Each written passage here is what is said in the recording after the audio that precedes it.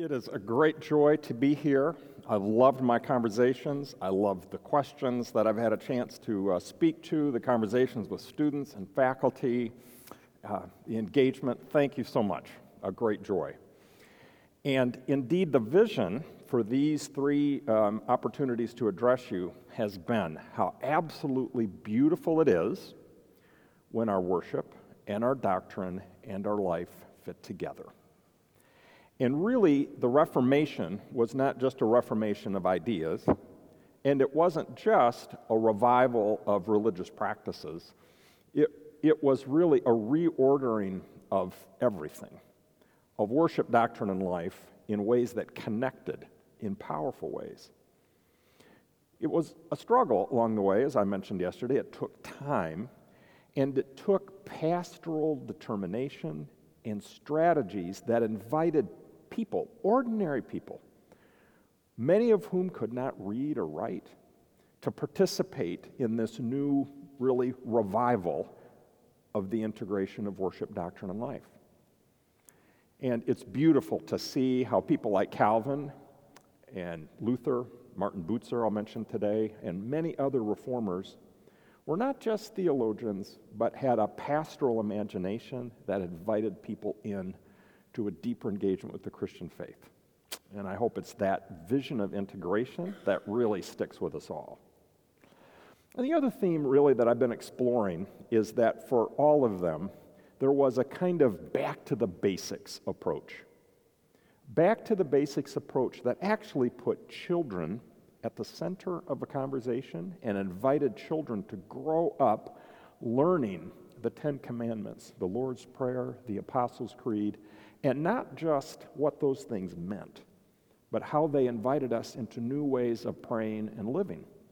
And it's that back to the basics, deep integration that permeated the ministries of these early reformers. And so with that in mind, we turn today to the text for my reflections this morning from Psalm 19. And like yesterday, I'm going to invite you to stand for our reading of God's Word. But today I'm going to do this a little differently. I'm going to ask you to repeat after me, one line at a time. And I encourage you actually in this particular case not to follow along just because we probably have a different translation, and we'll just avoid some of the challenges that come with that. So take these words in and just echo back the words that I say. The word of the Lord from Psalm 19, beginning at verse 7. The law of the Lord is perfect,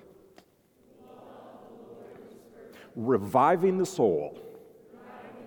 The decrees of the Lord are sure, making wise the simple.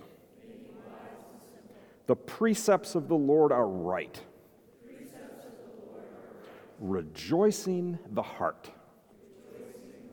The commandment of the Lord is clear, enlightening the eyes. The fear of the Lord is pure, enduring forever. The ordinances of the Lord are true and righteous altogether.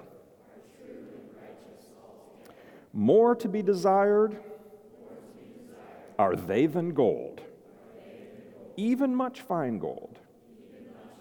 Sweeter also than honey, the drippings of the honeycomb.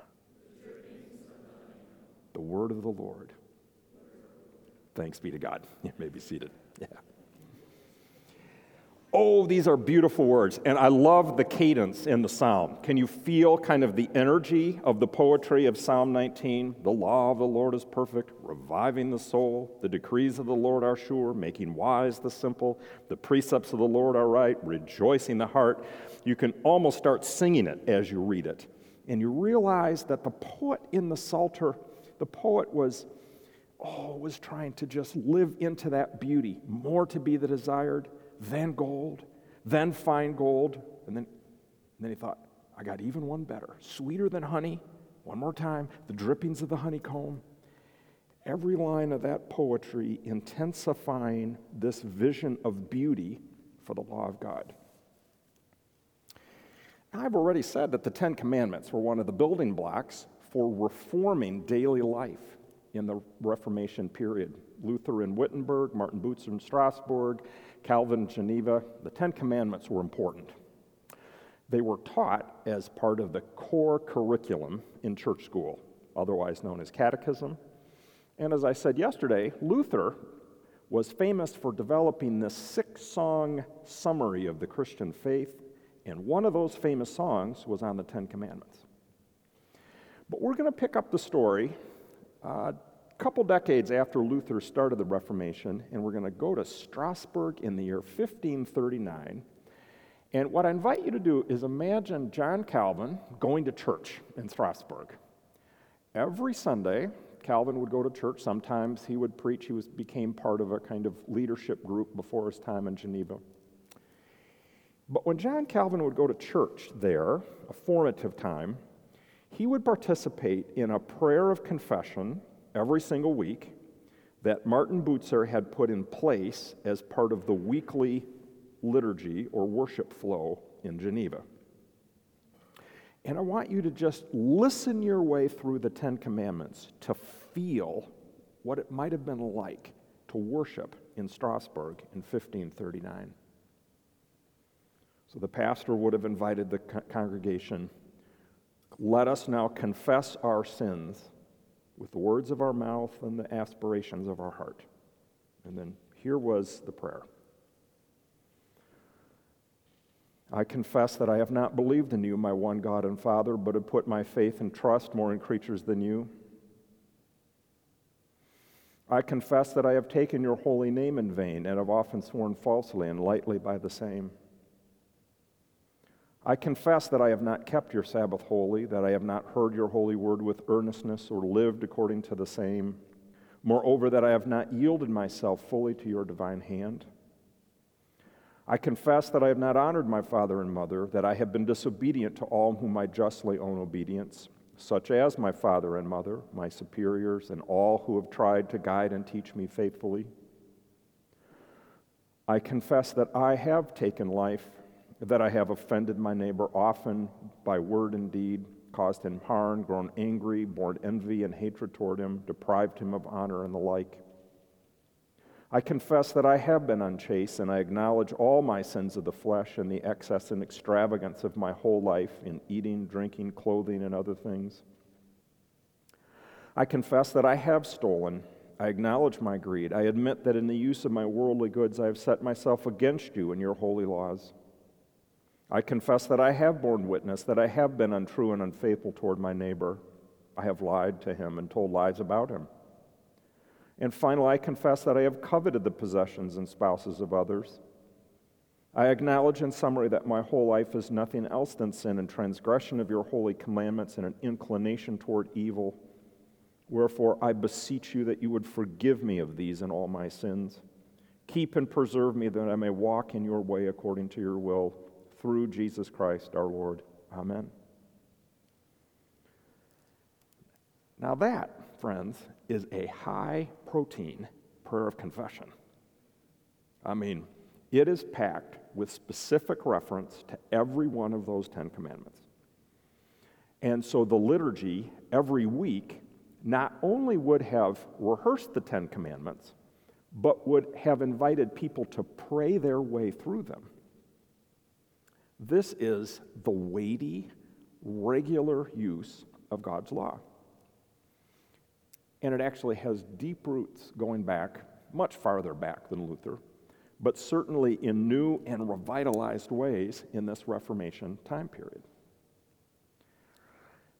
But now, as I read that prayer and you heard those words, did you feel in your soul just a little bit of a gap between that experience of the prayer and the words of Psalm 19?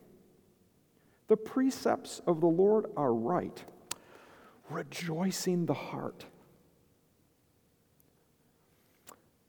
That prayer of confession is powerful and beautiful, and it is potentially profoundly helpful in pricking the conscience and reminding people of areas in their life that need an emendation.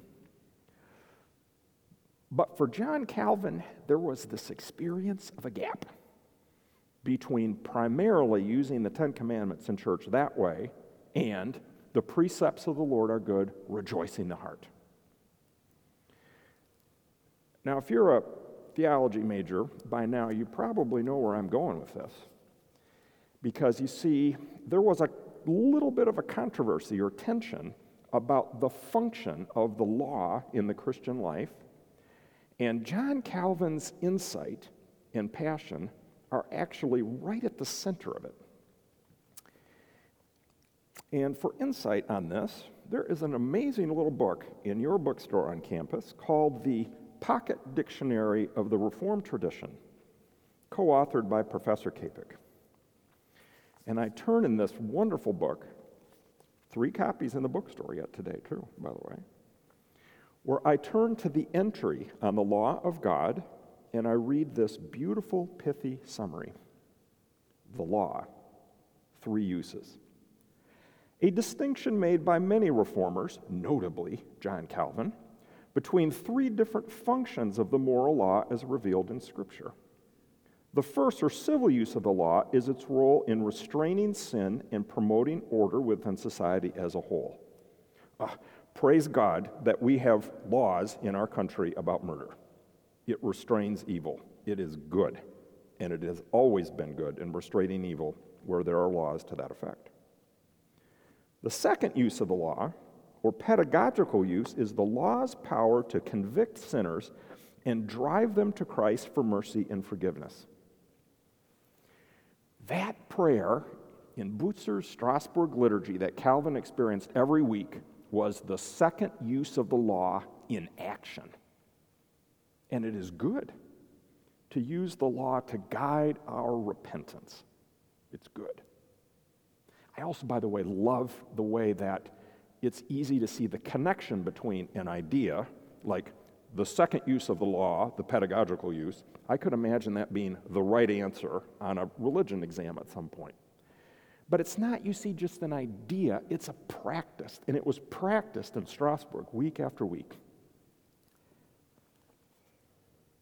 And then there's the third, the normative use of the law. Its ability, as Calvin said, to provide a beautiful blueprint for holy living, and therefore an entirely positive function. Calvin completely affirmed the 10 Commandments restrain evil, they convict us of our sin, but then Calvin said there is so much more.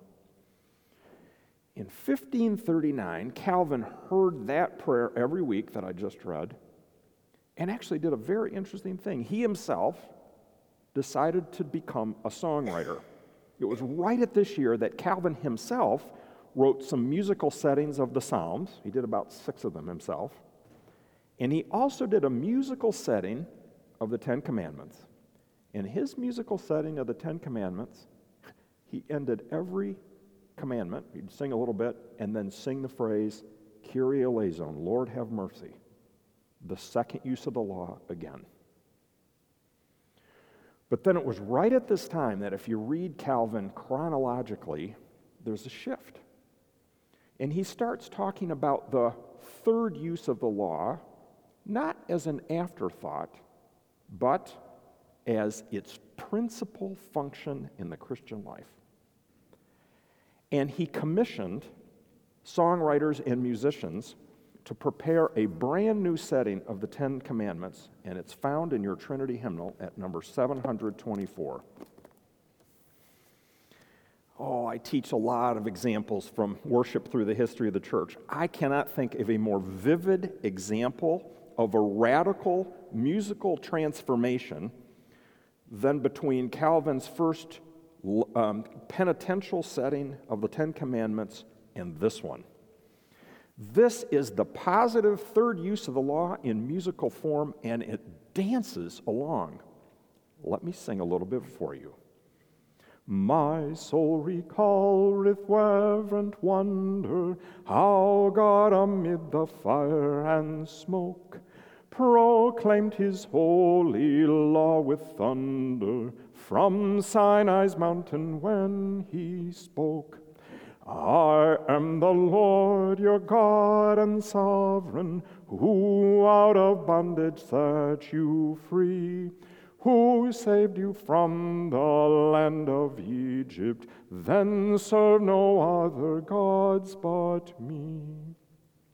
You shall not bow to graven idols, for I, a jealous God, your Lord, shall punish sin in those who hate me, but love all those who keep my word.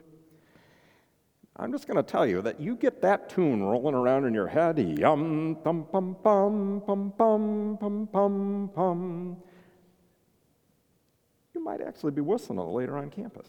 It is buoyant, joyful music. And it was extremely intentional. So English majors, look at the little detail on the bottom of the page. If you look at the tiny print on the bottom of the page, you see in French the commandments of God. And then you see 4 numbers. These numbers always tell a story. 9898. Every poetic meter has a personality. Every one. And 9898 is pithy poetry. It's just 4 lines. Not like the long 7-line Psalm 130 we did yesterday. You can actually count those syllables out in the tune. 1, 2, 3, 4, 5, 6, 7, 8, 9, 1, 2, 3, 4, 5, 6, 7, 8. See how that works? When Calvin commissioned his professional poet in residence, Clement Marot, who had come from France, he said, I want a melody that will resist sluggishness. Remember that word, sluggishness. Marot thought about it and said, Calvin, what about a little 9898 action on the 10 Commandments? And I think Calvin smiled and said, let's give it a shot. The melody was actually borrowed from a similar hymn that was being sung in other contexts at the time. In music majors, here's a little thing about music of this time period. All the notes basically came in 2 lengths. There was a double note, the first note, and then single notes, which here are rendered as 8th notes. And so all you had to work with rhythmically were a short note and one that was twice as long. The ones at the end of the phrase kind of don't count. Those are really just extensions. And so the musician had to think, how do I take 9898 and have it resist sluggishness? If the musician had rendered the melody as dum pum pum pum pum pum pum pum pum, you could have sung the poetry, but there would not have been the resistance to sluggishness in the music. So the musician put a little jig in the tune, don't you think? Yum pum pum pum pum pum pum pum pum brum ba da dum pum pum pum pum. When the early Queen Elizabeth of that time period heard about these songs coming from Geneva, she actually did refer to them at one point as the Genevan jigs, because there was a dance-like quality to the energy. And by the way, a century later, the musicians who got some big pipe organs playing in Europe flattened them all out and tended to make every note the same length. And by doing that for 100 or more years, it's prevented us really from seeing what was going on. But what I want you to feel is that buoyant energy. The law of the Lord is good, reviving the soul. The law of the Lord is the guide to the way that we express gratitude to the God who saved us. In the Reformed catechisms, oh yes, you talked about the 10 Commandments, but the 10 Commandments you always talked about at the end. The catechism, structured like the book of Romans, sin, salvation, service, guilt, grace, gratitude. Where do you put the 10 Commandments? If the principal use of the law of God is joyful, grateful, guide for living, then you take those 10 Commandments and you put them in the last section and you sing them so that you will be resisting spiritual sluggishness. There's a marvelous little passage from a pastor in a tiny little village north of Geneva.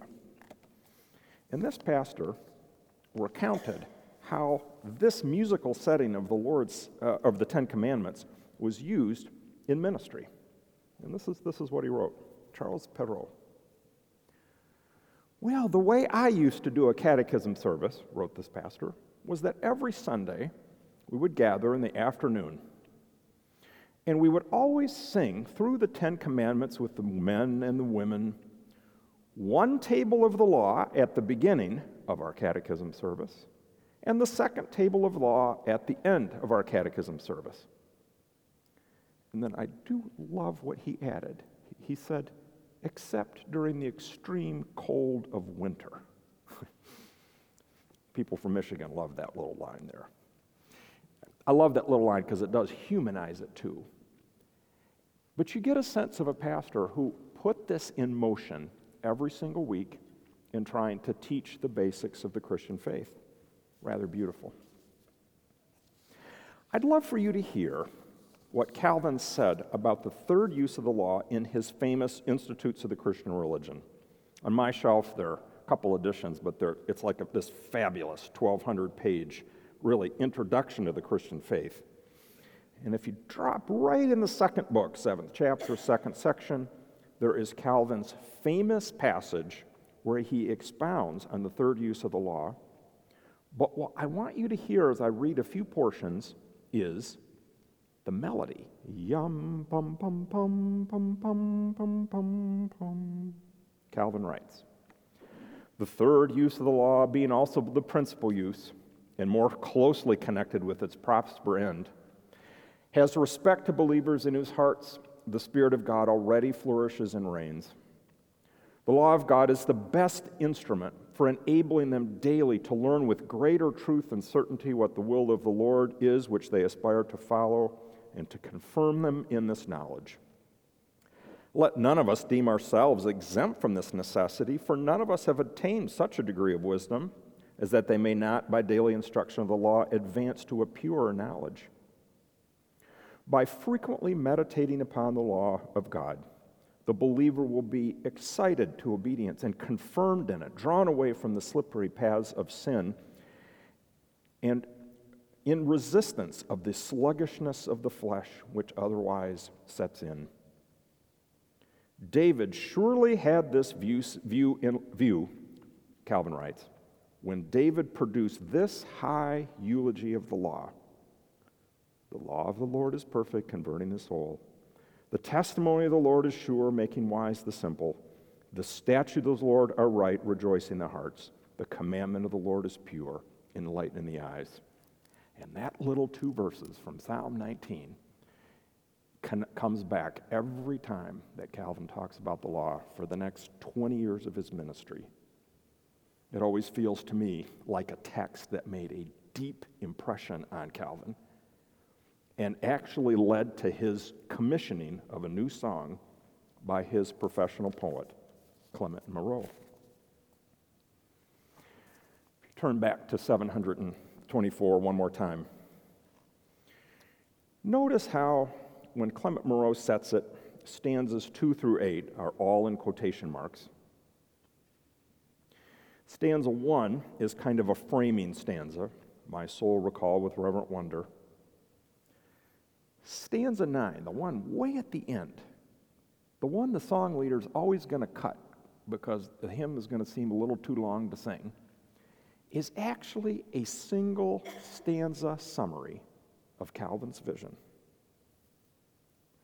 Teach us, Lord God, to love your precepts, the good commandments of your law. Give us the grace to keep your statutes with thankfulness and proper awe.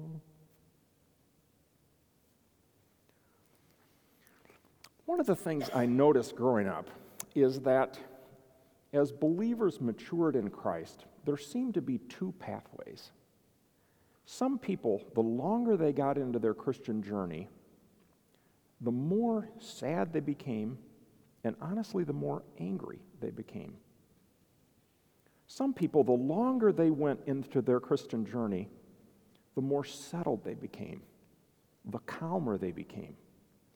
It might not have been ecstatic joy, especially in difficult circumstances, but there was a kind of quiet, settled, twinkle in the eye gratitude about them. I especially saw this because I grew up as a minister's kid, and I would watch people who would talk to my dad about church life and about sermons. And we've talked about this joyfully over the years, that after a sermon, there would be people who would express gratitude. After a pastoral visit, there would be people who express gratitude. There were other people who seemed to think that the epitome of the Christian life was being angry. And as we've talked about it over the years, we do smile by saying some of us seem to be never happier than when we're angry, and never happier than when we're sad. Oh, there is reason to be angry. There is reason to be discerning and disappointed. There is reason to express sorrow. But when that becomes sort of the vision of the Christian life set before us, Calvin would be the first to say, so much is missing. The vision of the Christian life that Calvin held before his people was a vision of deep gratitude and joy. And he wanted to sing it into the souls of Genevan children and youth. There's one other entry that I'd like to read from Professor Kapik's book. This is a little part of it. It's the entry on sanctification.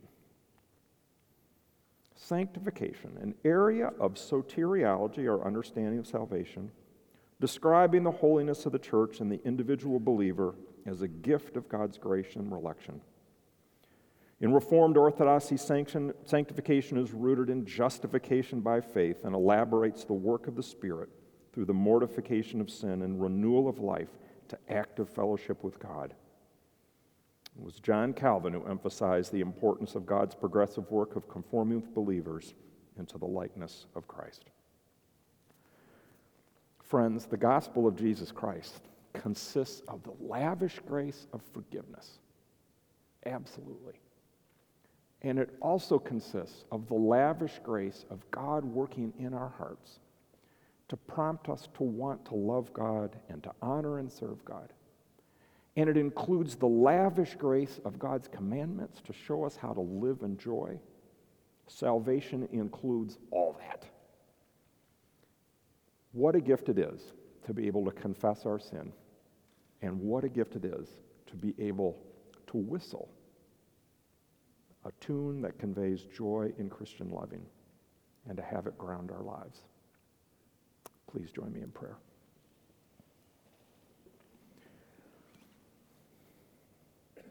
Almighty and loving God, by the power of your Spirit, we pray that you would open up in our hearts new layers of joy, of rejoicing in your Spirit through the law and guidance that you have given us. What a gift to live as your children. What a gift to receive forgiveness. What a gift to live in Christian community. What a gift to receive callings into service in every area of life. What a gift for a college like Covenant that prepares everyone here for that kind of ministry and Christian life. May this be a place that is an incubator of Christian joy and conformity with the lavish law that you've given. And so we pray for all of us that you would teach us, Lord God, to love your precepts, the good commandments of your law. Give us the grace to keep your statutes with thankfulness and proper awe. Through Jesus Christ our Lord. Amen.